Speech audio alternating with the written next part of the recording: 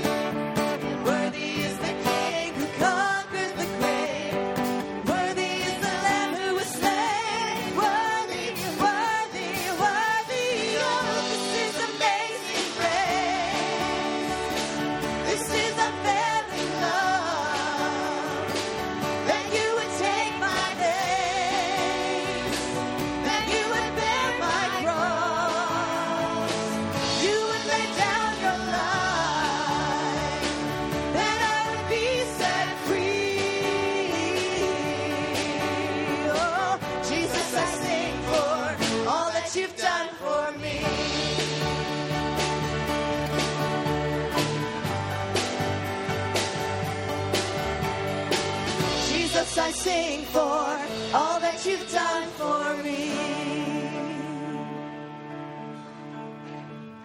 All creatures of our God and King, lift up your voice and with us sing. Oh, praise Him.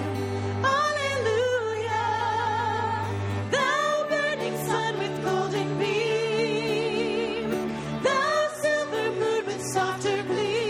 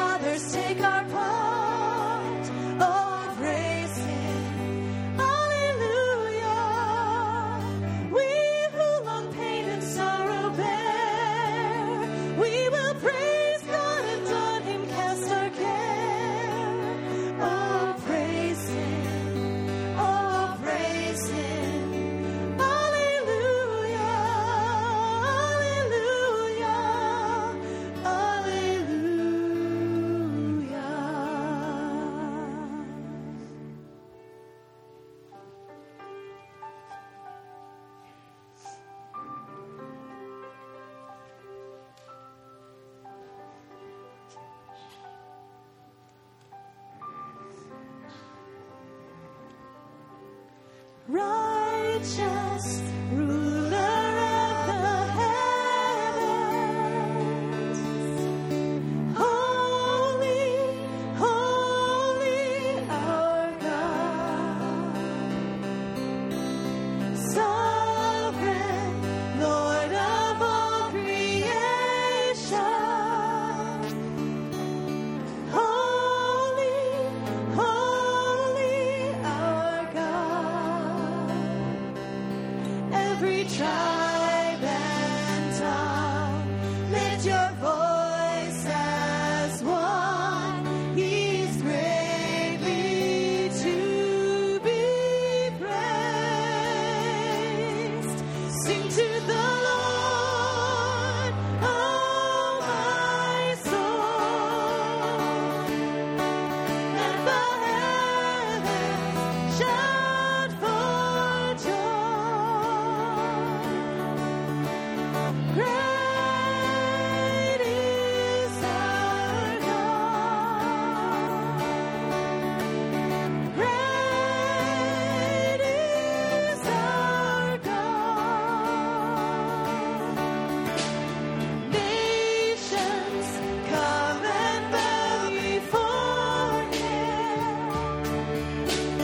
Holy, holy, our God. Angels sing now and forever. Holy, holy, our God. Every tribe and tongue, lift your voice as one. He is greatly to be praised. Sing to the Lord, oh my soul. Let the heavens shout for joy. Great is our God. Great is our God. The heavens shall declare the glory of our great God. The heavens shall declare the glory of our great God.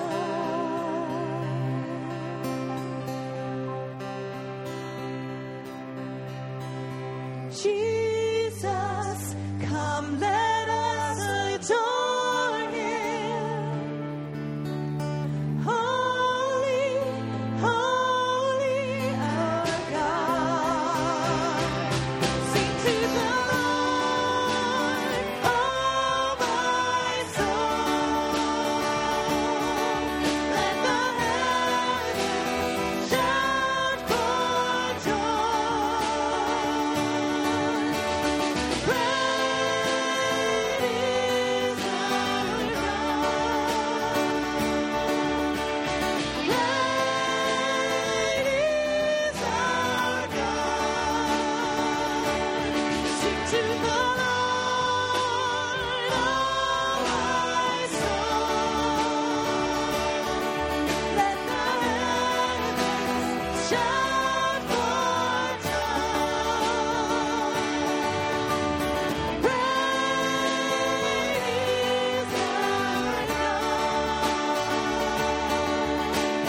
Great is our God. Great is our God. Great is our God. Lord our God, you are great. You are majestic. And you are awesome in love as well as power and might. As we gather today to worship you, we know that you are present with us. We ask that you would make us sensitive, continually aware of your Spirit as we worship together. And we pray this through Christ. Amen. Share a word of greeting with others who are in worship today.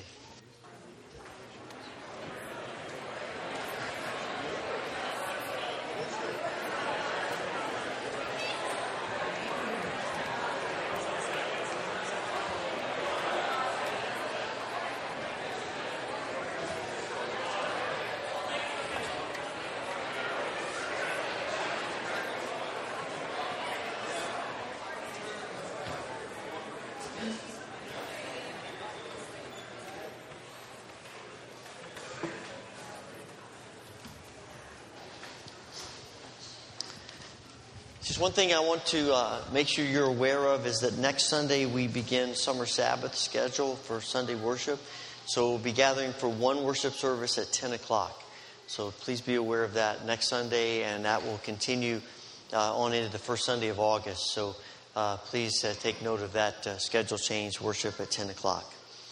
We are always happy to welcome new little ones into our family, a church family. And this morning we have the privilege of dedicating another one of our children to God.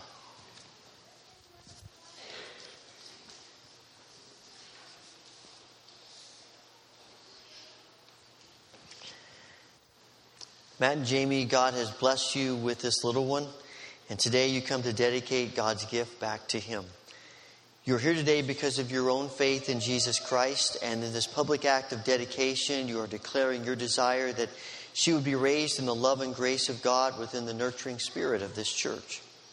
In this act, you're welcoming the prayers and the support of the church and declaring your desire that she would learn early the things of God and that her life would be defined in a lifelong commitment to God to the very end of her life, that she would receive the promise of eternal life with Christ.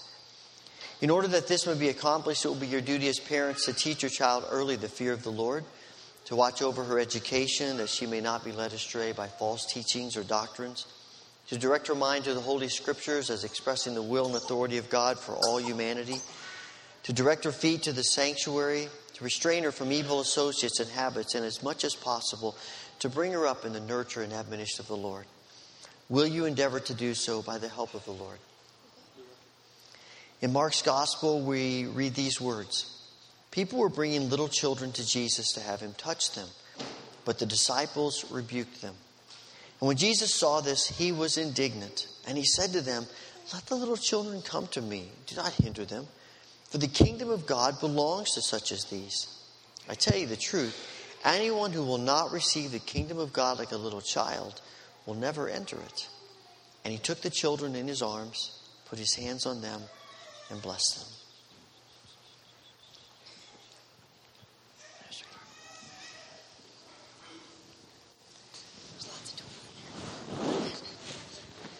What name have you given your child? Kaylin Isabella Faith. On behalf of your parents, your family, and this congregation, I dedicate you, Kaylin Isabella Faith Cox, to God, Father, Son, and Holy Spirit. Amen. As I mentioned many times, as we dedicate our children to God, this is a covenant between parents, God, and us, the church. We know that God is faithful. He will always be faithful to Kaylin throughout every moment of her life, as He has already been. Matt and Jamie and their family have made their commitments to do everything in their power through the grace of God to help her to know Christ and to follow Christ all of her life. And we also have a responsibility. Our children are nurtured in the faith by the church. And God may give you opportunities in structured ways, often unstructured ways, just serendipitous moments when our lives interact with little ones. And we have the chance to reveal the grace of God to them in a variety of ways. And so this morning I'd like to invite you to stand and to affirm your support and love and care to Kaylin and to this family. As the Church of Jesus Christ, will you, with the help of God, do everything possible to help Kaylin grow in the nurture and grace of Jesus Christ? Will you love her? Will you be a godly witness to her? And will you help her to know and accept the grace of God in her life? If so, answer, we will. Let us pray. Father, we come again today to give you thanks for the gift of children. And this morning, we especially thank you for Kaylin. We thank you for bringing her into this world and blessing this family with her presence. Father, we know that you love her with an everlasting love.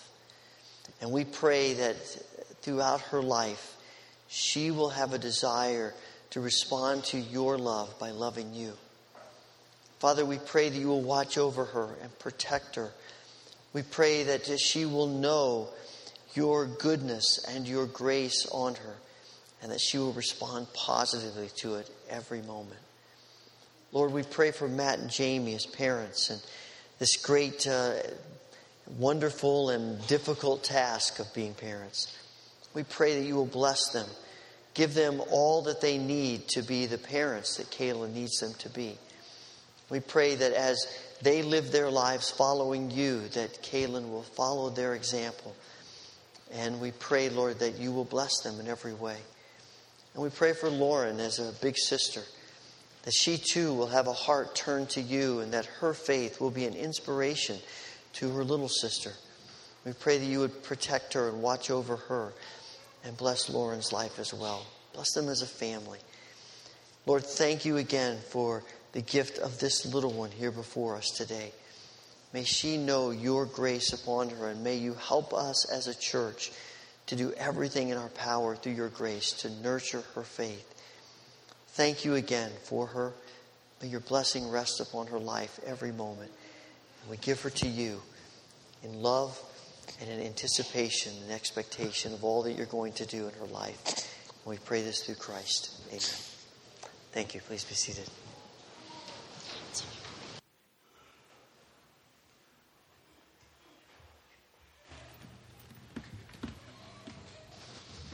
As the Father has blessed us in so many ways, we have the opportunity to give back to Him. And the ushers are going to come and assist us as we give to God our tithes and our offerings.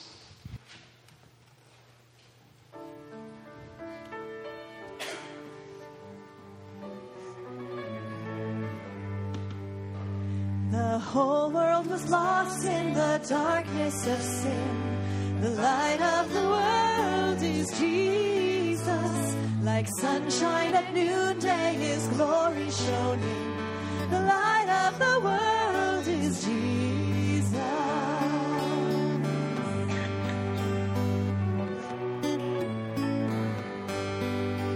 No darkness for those who in Jesus abide. The light of the world is Jesus. We walk in the light when we follow our guide. The light of the world is Jesus. Come to the light, shining for thee.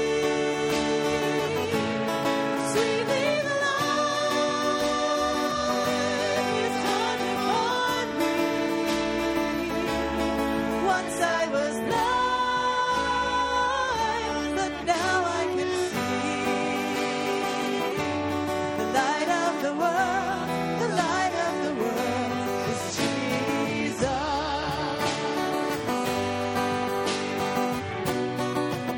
Please stand with us. You dwellers in darkness with sin-blinded eyes, the light of the world is Jesus. Come wash in His fountain and light will arise. The light of the world is Jesus. Come to the light, He's shining for thee. Sweetly the light has dawned upon me.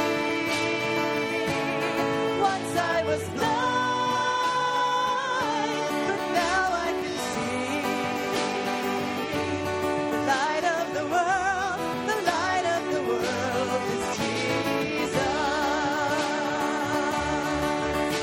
The people walking in darkness have seen a great light. Oh, and those in the land of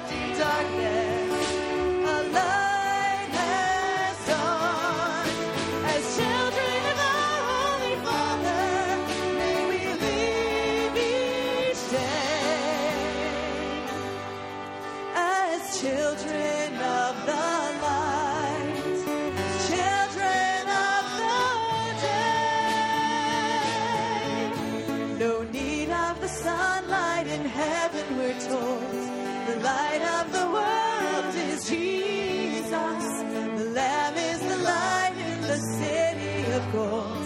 The light of the world is Jesus. Come to the light, it's shining for thee. Sweetly the light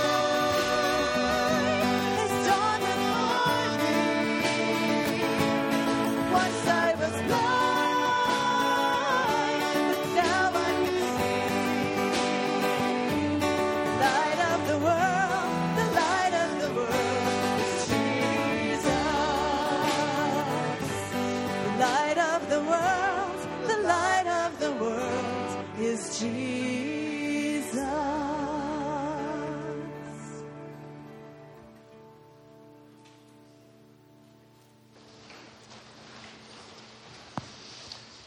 Just wanted to mention a couple of things about our prayers before we pray together. I'm going to pray for Florence Tuber, who is in the hospital and now is at the nursing home, requesting our prayers as well as others on our list. I also want to pray for Mike Jordan as he preaches for us this morning. And Mike is the dean of the chapel at the college and a part of our church for a number of years. And also received a note this week, just an update on Emily Crickler. We have been praying for Emily for quite some time, and her family sent a note out, and just simply summarizing it is 7 years ago, Emily was struck by lightning, and from that suffered a severe brain injury. And she has been on a quite arduous recovery since that point. But her parents sent a note this week just letting people know that she is making progress. The doctors are optimistic that she will continue to make progress. And so we want to continue to pray for Emily as well as others that we've been praying for a short-term time and a long time in our times together. As we enter into a time of corporate prayer this morning, if you'd like to come and use the altar rail as a place where you offer your prayers, please come and join me.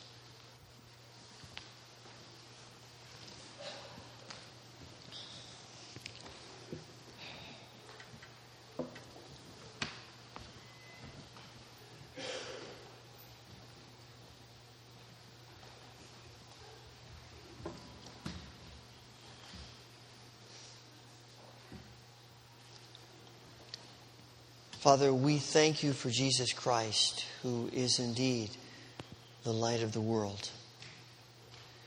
We thank you for your grace and mercy that has been poured out upon us through Jesus. Father, as we come this morning, there are many things that take our time, our attention, our energy, many good things. This morning, Father, we, in the midst of those things, bow before you and ask for your grace and give you thanks for all of the ways in which you're working our lives. Father, this morning we pray for those who are in need today. We think of those who are grieving, and we ask for your continued comfort in their lives. We pray for all who are struggling with issues of health. We pray for Florence Tuber, for Bunny Austin, for Mike Raybuck, for Jill Tyson and Bruce Brenneman, for Bev Rett and Micah Christensen, for Linda Roth and Dick Gould, for Crystal Blake and for Emily Crickler, and others who are on our minds and hearts today. We pray for your healing grace in each of them. Father, we continue to pray for our world. We pray for those who are continuing to recover from the earthquake in Nepal. We pray, Father, for our brothers and sisters around the world, many of whom face threats and persecution.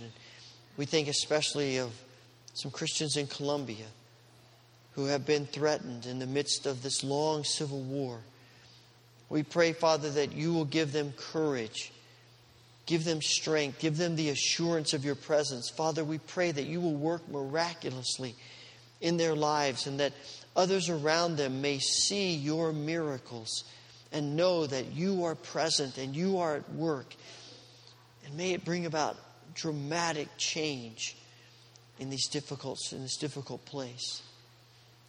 Father, we thank you for the work of your people who have gone and served around the world. And this morning we pray for Ambassadors Football, for John Ortlip, as we have watched this ministry grow and explode with growth. As they minister in so many places of the world. And we pray, Father, that you would bless them and you continue to use them. And as they use sports as an avenue to reach into people's lives, we pray that there would be change, that hearts would be open to you, and that people would come to know the joy of life with you. Father, we thank you for all the ways that you are at work in us, in this place, in the surrounding towns and villages and in our world. Father, pour out your Spirit on each one of us. Pour out your Spirit in our lives, in this church. Thank you for what you're doing. Be glorified in our worship. And we ask all of this in the name of our Lord and Savior Jesus Christ, the one who teaches us the model for prayer, which we now pray together.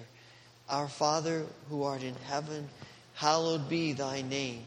Thy kingdom come, thy will be done on earth as it is in heaven. Give us this day our daily bread, and forgive us our debts as we forgive our debtors. And lead us not into temptation, but deliver us from evil. For thine is the kingdom and the power and the glory forever. Amen.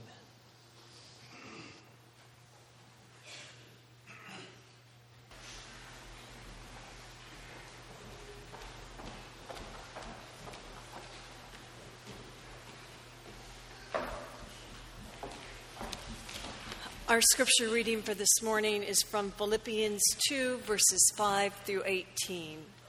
Following the scripture reading, children ages 2 through 5 are dismissed for Children's Church, which meets on the first floor of the Christian Education Building.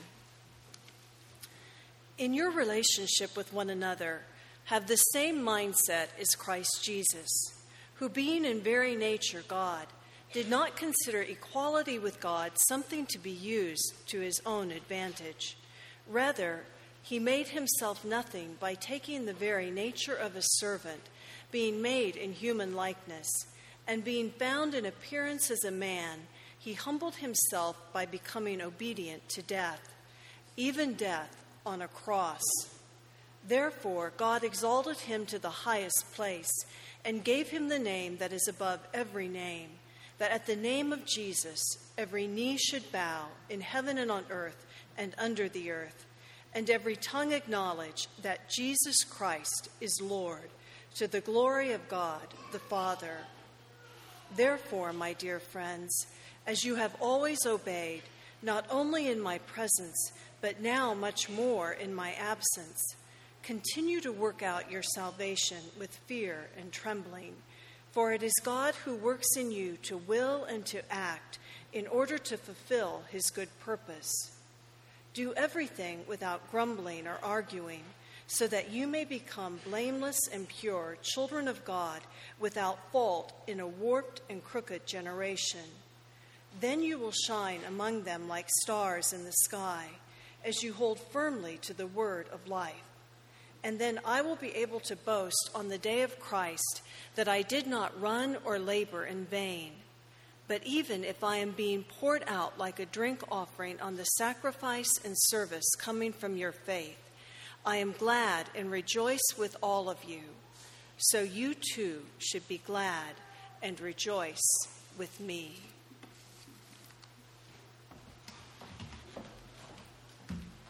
Please stand and join us as we sing.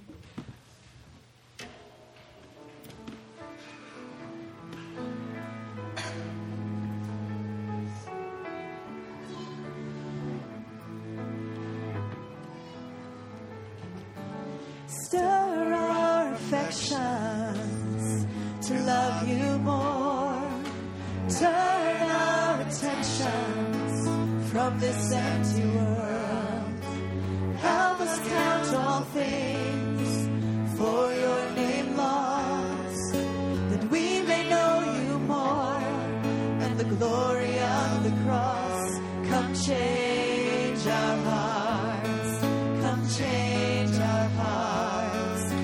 change our hearts. Come change our hearts. May we believe you satisfy more than anything. May we respond to Jesus Christ, reflect His love and sacrifice. Come change our hearts. Come change our hearts. Soften the hardness that builds up inside. Bring out the darkness that we try to hide. Help us trust the one who for our sake died, that we may lean on you and in you abide. Come change our hearts. Come change our hearts. Come change our hearts. Come change our hearts. May we believe you satisfy more than anything. May we respond to Jesus Christ, reflect His love and sacrifice. Come change our hearts. Come change our hearts. God, God, God, you are kind, you are faithful and just, you are love, you are holy. You we put our trust. God, God, God, you are kind, you are faithful and just, you are love, you are holy. You we put our trust, Lord, come change our hearts. Come change our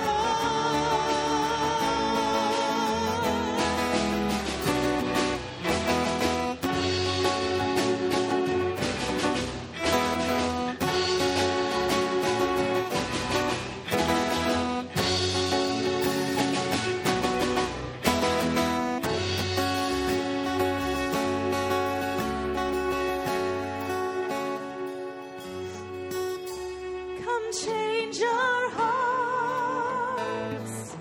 May we believe you satisfy more than anything. Come change our hearts. Come change our hearts. Come change our hearts.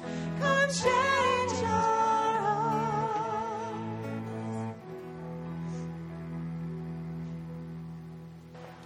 You may be seated.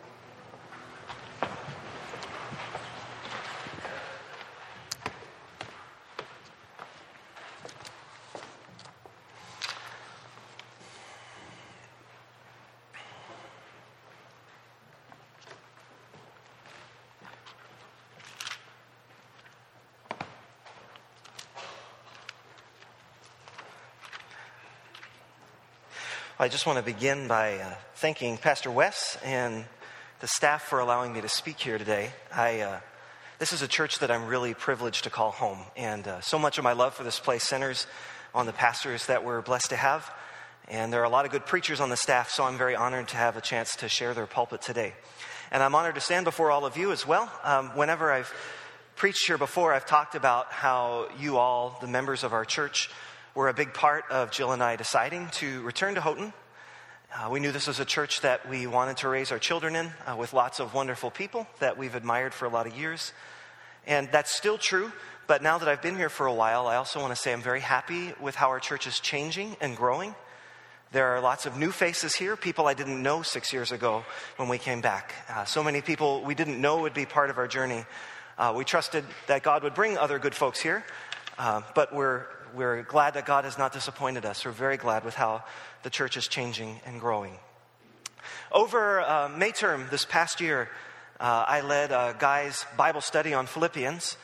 And when we studied chapter 2, I came to a realization. As often as I've read this passage, for all intents and purposes, I've considered it 3 different passages. The let this mind be in you, and the work out your own salvation, and the do all things without grumbling or arguing. And that those 3 passages sort of existed in my mind as 3 distinct ideas. And maybe that's just part of growing up in the church when you most of us get our Bible teaching one little chunk at a time in sermons. And so I've never put them together really in my mind until this Bible study that I led. And I had to sort of think through, well, how does this all work? And I think when we put it all together, we begin to realize what's really going on. It kind of illuminates each of the 3 points. So first we have this beautiful passage, let this mind be in you that was also in Christ Jesus, that even though he was in the form of God, he didn't hold on to equality with God, but made himself, as I think the King James says, made himself of no reputation and took on the form of a slave and being found in human form as a man. This beautiful passage about how Jesus descends.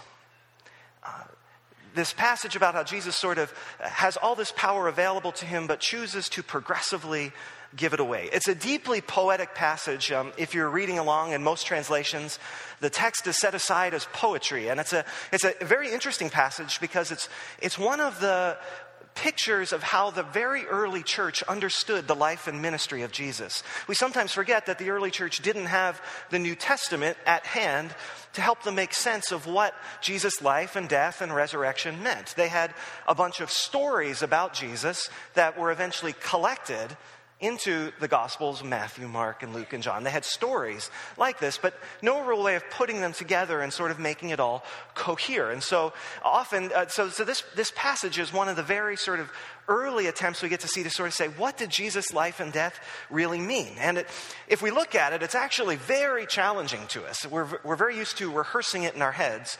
But it's actually challenging, I think, to the way that we understand Jesus' life and ministry. It challenges in a couple ways. It challenges us first with the relationship between Jesus and God. Because in many of the gospel accounts of the crucifixion, especially by the time we get to John, one of the latest gospels to be written, we see Jesus with a very clear understanding of what he was going through. From the very beginning of his ministry, Jesus understands it. But this poem gives us a little bit of a different picture, a complementary picture, not necessarily a contradictory picture, but one that we have to flesh out our full picture of Jesus.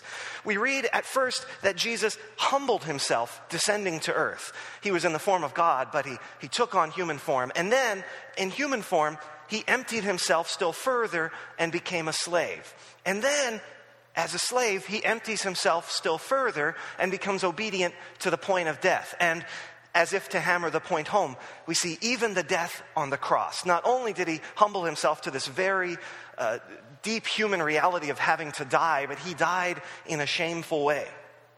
So he has humiliated himself completely. He has abased himself completely. And then the second half of it says, therefore, for that reason, God also highly exalted him. And if you just read this text on its own in a vacuum, away from the rest of the New Testament, it seems to imply that Jesus was challenged again and again to obey. And he was tested again and again to obey. And because he passed each test, therefore, God exalted him. For that reason, because he passed test after test after test, God said, okay, now I'm going to exalt you. And now I'm going to give you the name that is above every name. If you read this text again on its own, it's like saying once God put Jesus through the paces, then God said, okay, now you're Son of God.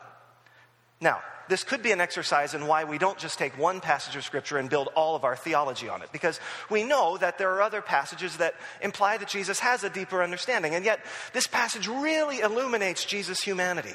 How very real this was to him. And frankly, if we want to cover that up and say this test was not real to him, we're making him less than fully human, which isn't fair.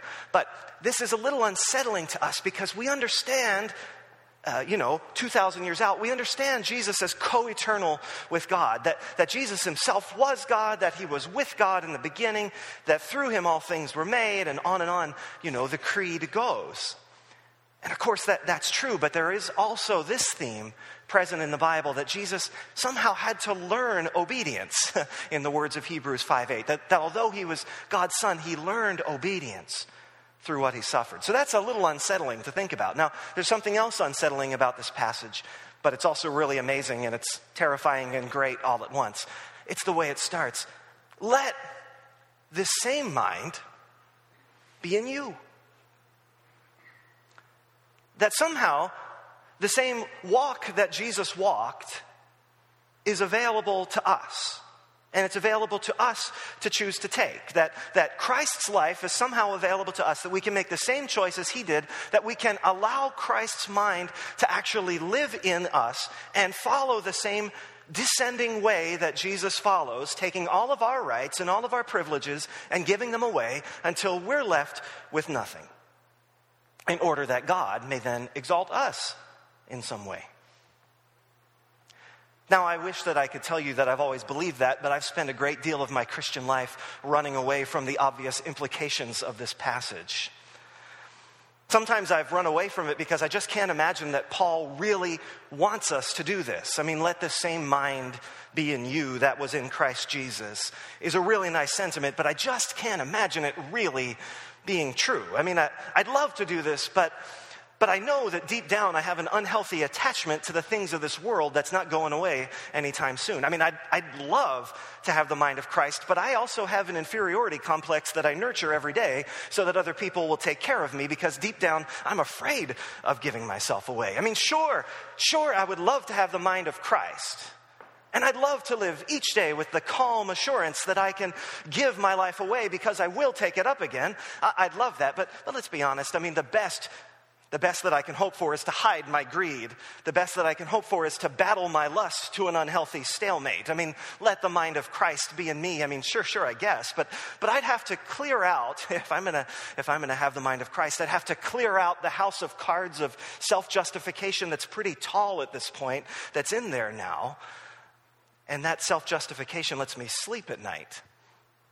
It seems beyond me to let the mind of Christ live in me. I've also run away from the implications of this passage because it also seems designed just for Jesus. I mean, because Jesus could do this, because Jesus could pass every test, God gave him the name that is above every name, and God's not going to do that for me. I mean, it's not going to be at the name of Mike Jordan that every knee should bow and every tongue confess that Mike Jordan is Lord. That's not my goal in life. And sometimes, I've thought it's so obvious that only Jesus could do this, because it's obvious that I'm not somehow the Son of God. And yet there it is in ink, and it won't go away no matter how much I erase it. Let this mind be in you.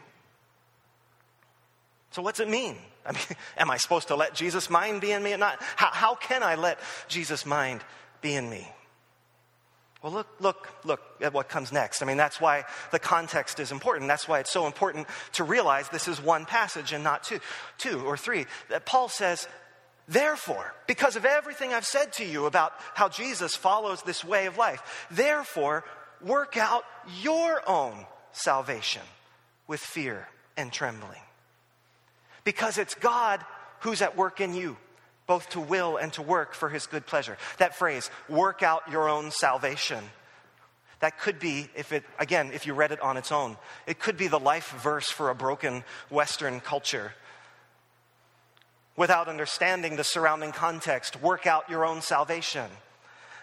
You need to figure this out on your own, and you can, it seems to say. Work out your own salvation. Only you know your heart, so follow it. Work it out. Work out your own salvation, not mine.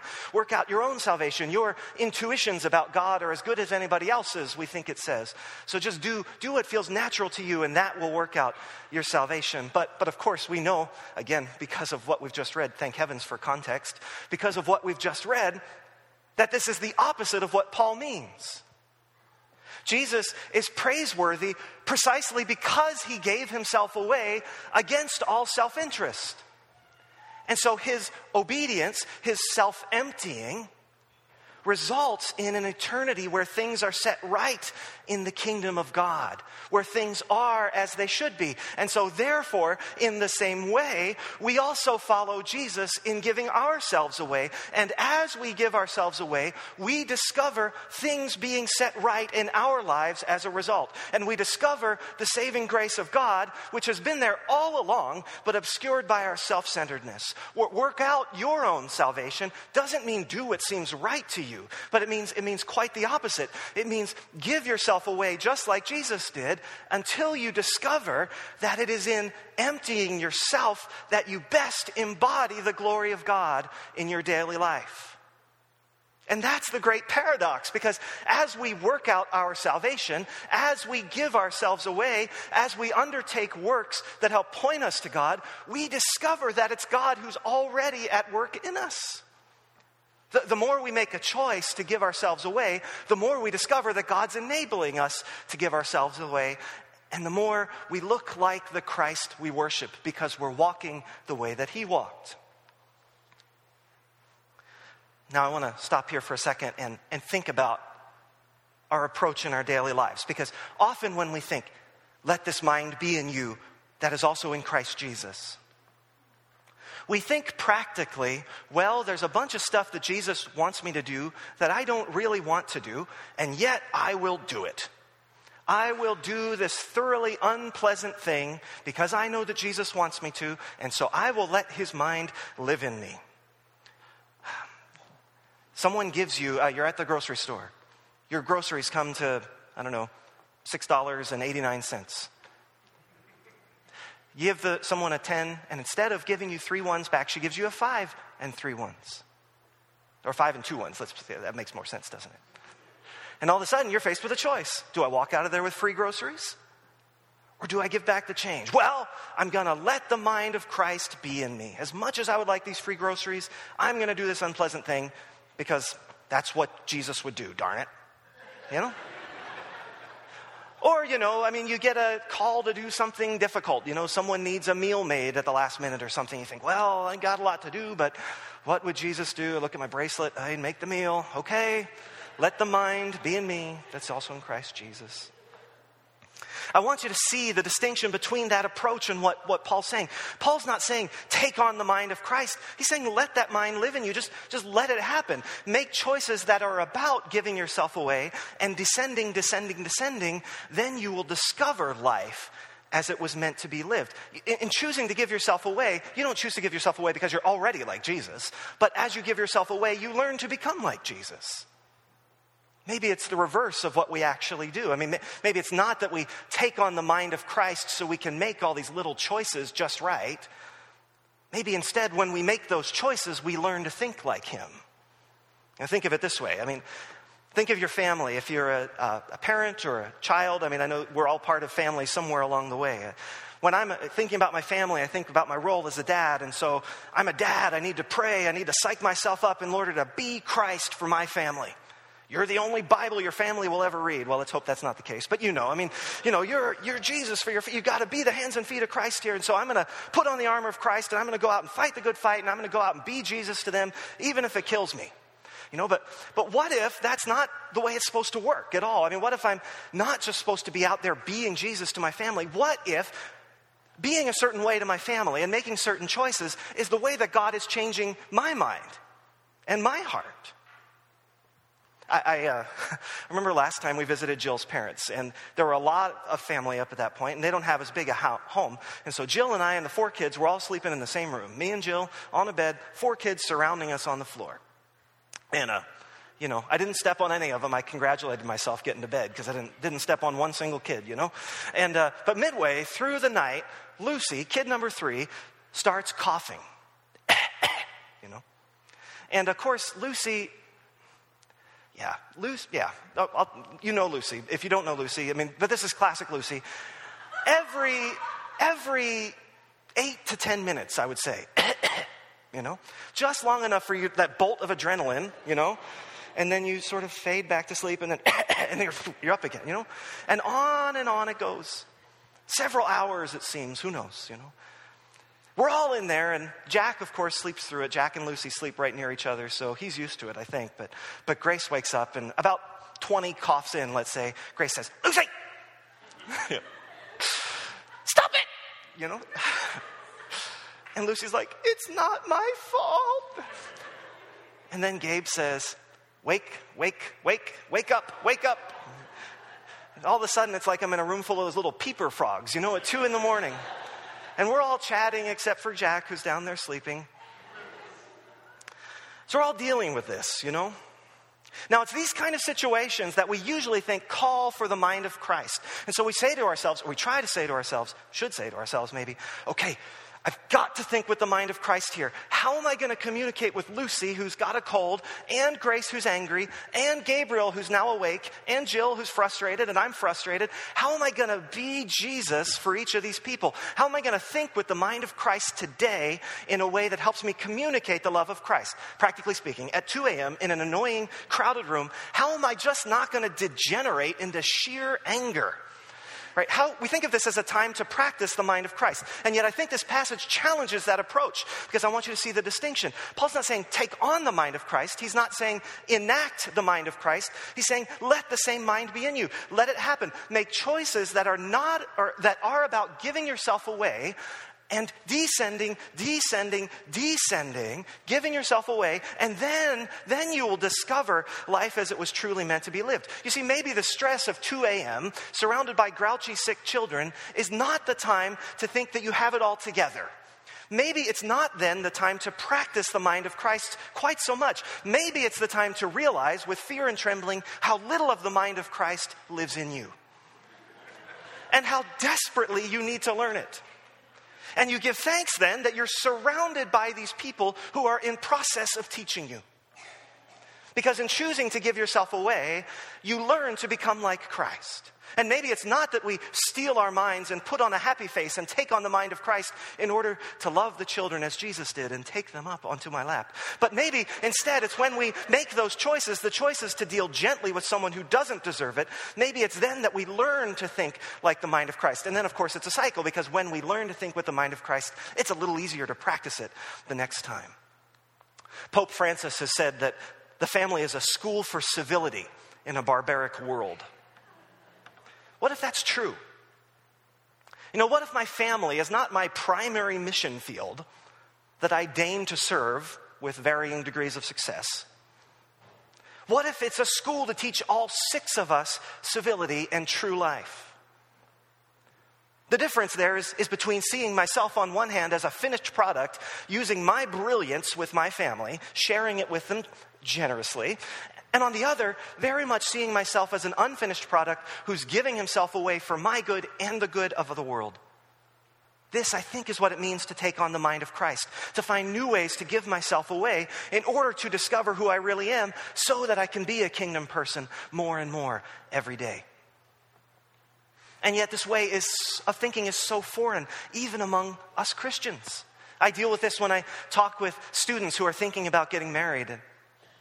And they think to themselves, will we always be in love? That's the question they ask themselves. Am I ready to do this? Am I ready to say forever? Will we be in love always? I ask the same question. Will I always be in love with Jill? Which was my slightly more Christianly appropriate way of saying, will I always be happy? I would never say that out loud, right? Will I always be happy? Because I know I don't have the right to happiness. But the question, will I always be in love, somehow seemed okay to ask, right? We do that in the church. We find ways to dress up this question about our own happiness. So when we've thought about having kids or having more kids, for us the question can always somehow boil down to, will I be happy with another kid? Or how will this potential kid affect the quality of my life or the quality of those who are already born? The question rarely for us as Christians is, how can I best give myself away? When students ask me that, will I always be in love? I just want to get the question off of there. And I want them to say, don't think about whether you'll be in love with this person. Think about whether this person is someone you want to start a school with. A school where we're both always teachers and we're both always students, and together we teach and learn any little ones the Lord sees fit to give us. A school where we learn the mind of Christ together by giving ourselves away to each other and to the world. When I take care of a sick baby, even more than I show the mind of Christ, I learn the mind of Christ. When I honor my marriage vows by avoiding sexual temptation, even more than I show the mind of Christ, I learn the mind of Christ.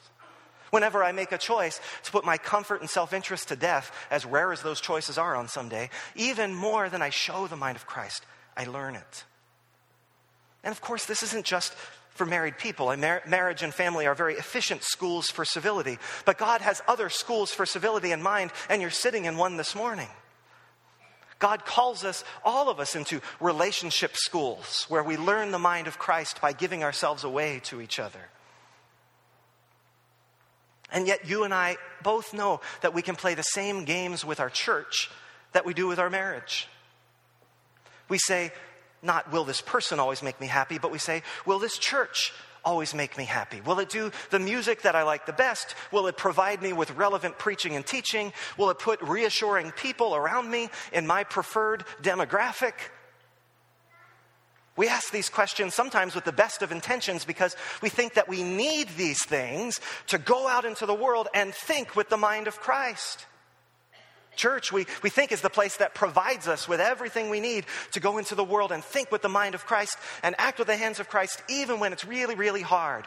But if the church does that, if the church just reinforces the worldly idea that you can be a good person as long as you get everything you want, the church fails. Instead, I think the church is a place where we learn to live together despite how weird everyone else is. Some churches actually are more efficient places to learn this than others. I will leave it to you to judge just how efficient we are at being weird. The church is a place where we learn to put aside idols that we believe deeply in and discover that we're better off without them in the first place. The church is a place where we learn the mind of Christ by learning that despite what advertisers tell you, you can be happy even if everything is not done in the way that you choose. And so it's for this reason that Paul closes the passage by giving us just one word of advice for how to start working out our salvation. Just one. Now, if I had to give you one piece of advice about how to live the Christian life, I don't know what it would be, but it probably wouldn't leap to mind to say what Paul says. He says, do all things without grumbling or arguing. That's a really interesting phrase. Murmuring, some texts say. Do all things without murmuring and arguing. I was talking with a student about that phrase, actually a student who was raised in this church. And he very wisely pointed out that murmuring and arguing are both things that we do to set ourselves in opposition to others. Arguing is where we fight for the rightness of our own agenda publicly and aggressively. Murmuring, though, is when we fight for the rightness of our agenda privately in the parking lot after the business meeting when things haven't gone the way we choose. And Paul rules both of them out because he knows that they're both toxic. They're both ways to keep self-interest alive instead of making it feel natural to give ourselves away as Jesus did. As long as we are utterly convinced of our own rightness and unable to listen to others, we become deaf to the voice of God. The more that we're convinced that we must argue others into submission, the more we think that we have to aggressively impose the mind of Christ on others instead of learn the mind of Christ by submitting to others. Does that mean we don't have opinions? Of course not. Does that mean we let anything pass for truth? Of course not. But it does mean we're always free to listen with open minds and open hearts, always willing to be sharpened, always willing to be corrected, because we know it's our listening that teaches us to be like Christ. And it's our listening that demonstrates to a broken world that maybe their salvation too is to be found in listening. Perhaps a broken world finds the mind of Christ in us, not just when we teach them what's correct, but when we listen. Because it's when we listen without asserting ourselves that we most resemble the Christ that Paul has taken great pains to tell us about. The one who thought it not robbery to be equal with God, but made himself of no reputation. I have to tell you one more story and I'll take my seat. Yesterday I was looking around on Facebook, speaking of toxic activities, and I saw one of our students, a student at the college there, a recent grad actually, post a little post about chapel. It wasn't anything super mean, but it sort of set my teeth on edge, you know. It touched off a little gripe session in the comments about Houghton. You know how students can gripe about Houghton. They were complaining about things they found petty or backward or too conservative about this place or too rural, unaware, I think, that I said exactly the same things 20 years ago.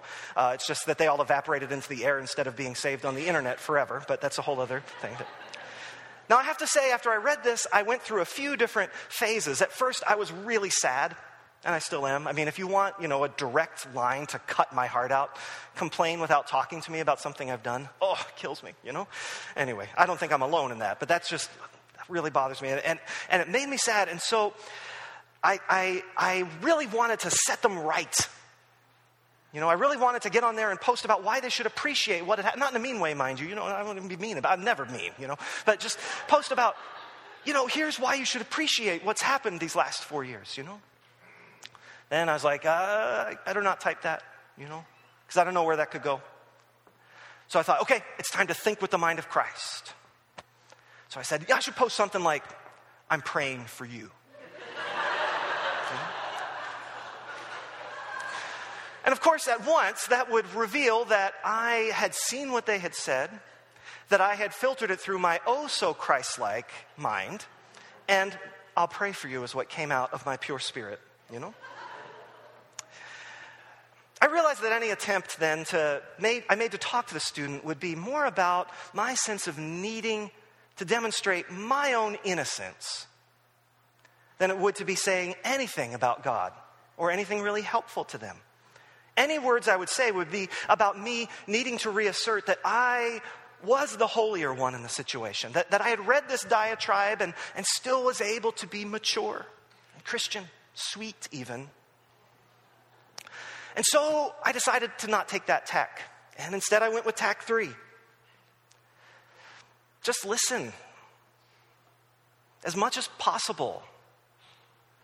As much as I could, as much as I had tolerance for. Without murmuring or arguing.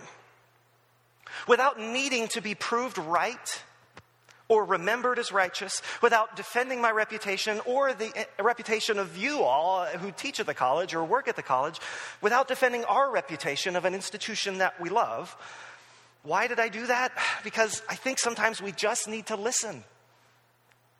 I think sometimes we just need to be incarnational without proving our sufficiency, without proving our righteousness. I think sometimes our desire to defend God is a thinly disguised desire to defend ourselves.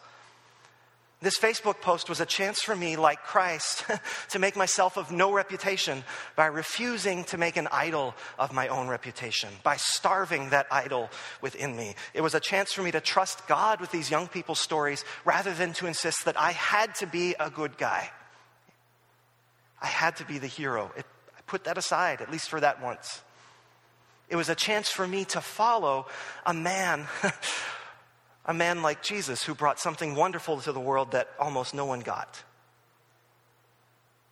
So let me just put this out to you as we face the week together, or maybe as we face the years together, Houghton Church. Sometime today, in some little way, someone you love is going to drop the ball.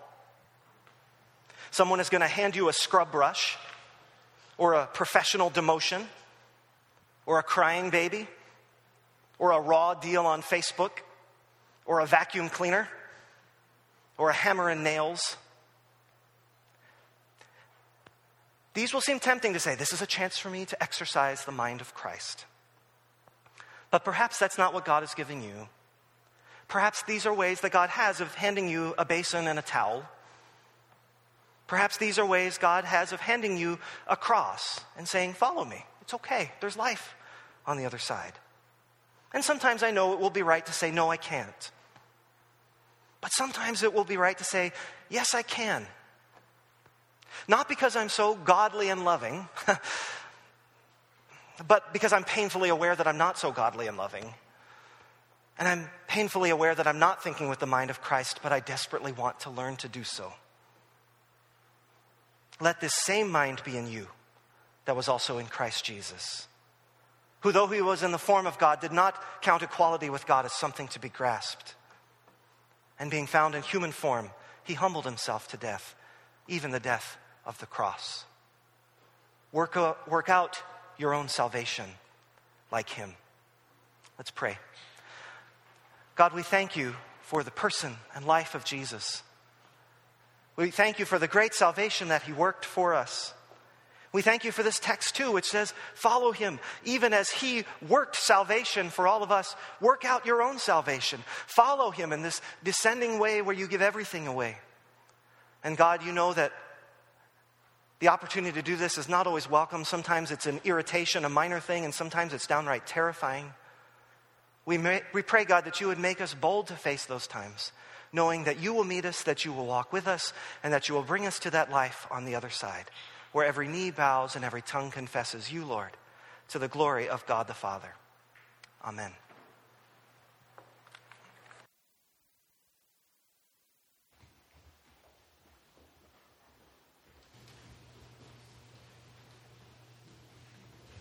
Please stand and join us as we sing.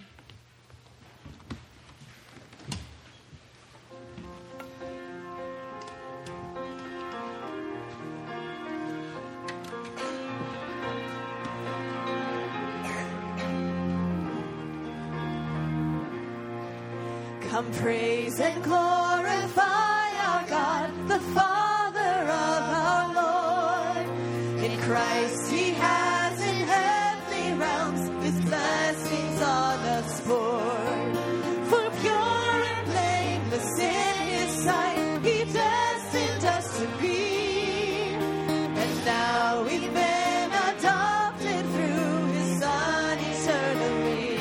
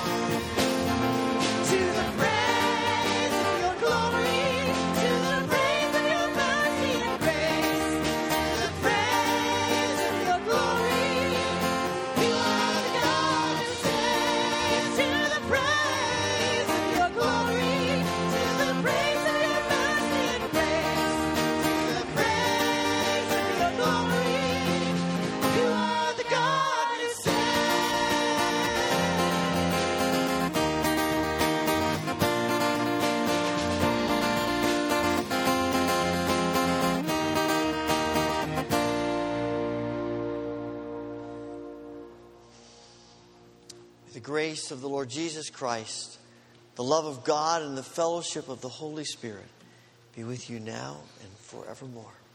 Amen.